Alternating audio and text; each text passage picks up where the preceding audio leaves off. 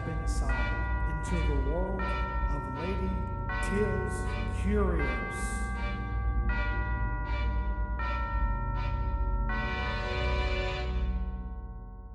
Good evening and welcome to another Wacky and Weird Wednesday. I'm your host, Lady Teal. Today's Wacky Wednesday is all about cloned pets. Yes, apparently you can clone your dearest fur babies. I stumbled across an article today as I was researching something completely different. That's how rabbit holes work, you know? So, an Iowa woman had a cat named Mr. Tufts and soon found out that Mr. Tufts was going to die. Before his death, the woman had her vet collect tissue samples, which were later sent to a company called Biogen in Texas. Biogen specializes in cloning pets and has successfully cloned dogs, cats, and horses too. According to the president, Blake Russell, when we produce the clone, it's an identical twin. There is zero genetic modification occurring. In simple terms, the specialist replaced the nucleus of a female cat's egg with one of Mr. Tufts' frozen cells, and similarly to in vitro fertilization, the embryo is then transferred to a surrogate mother cat.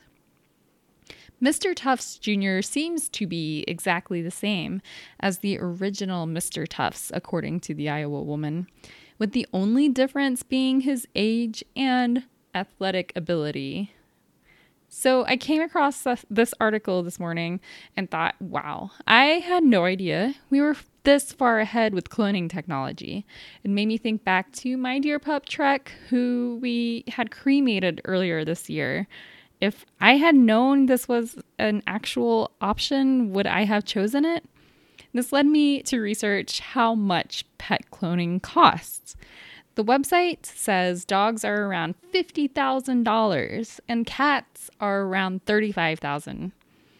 Then I found another article where a couple paid $25,000 to clone their cat back in 2019. Come to find out, this North Carolina couple used the same company that Mr. Tufts was cloned with. And they originally began contemplating the procedure when they heard that singer Barbra Streisand had cloned her late dog Samantha successfully. So this couple, Ashley and Brian, had their cat Cinnabon since they were married back in 1999. And in an article on people.com, Ashley is quoted saying, "It was a very special day, of course. As far as looks go, they are spot on. Even their personalities are so similar. They are both feisty." And they also noticed how the new Cinnabon had the same habit of sleeping next to Ashley's head at bedtime. Sounds like a dream come true, right? Hearing these successful stories really got me thinking. So I, of course, dug a little deeper. Cloning has a little more depth to the practice if you look at it from a moral perspective. Many clone pregnancies don't take hold in the uterus, or they die shortly after birth. There was a animal named Snuppy, and this was the case with Snuppy's twin. Snuppy and his twin were two of only 3 pregnancies that resulted from more than 1,000 embryos implanted into 123 surrogates. So in a way, this is not the most ethical practice because all of these animals are being held just to kind of be used as surrogates. And in an article from Smithsonian Magazine, Alexandra Horowitz, head of Columbia University's Canine Cognition Lab, states the following: "There might be some breed tendencies, and there certainly are tendencies that a genome will avail that makes a clone dog maybe likelier than some other non-genetically similar dog to do a kind of thing," she says.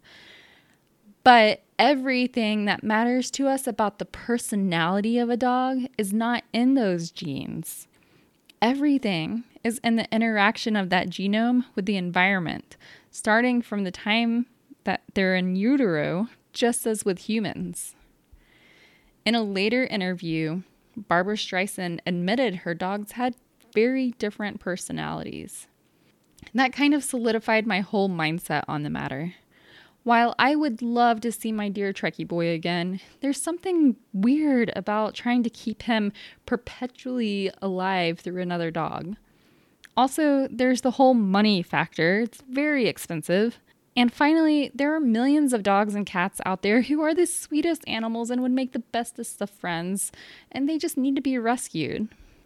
While the notion of cloning my pet filled me with warm, fuzzy feelings when I first thought about it, I don't think it's the right decision for me. You, however, may have a completely different take on the matter. So, what would you do? Would you spend the 30 to 50 grand to go clone your beloved pet? That's all for tonight, ladies and gents. Remember, stay curious.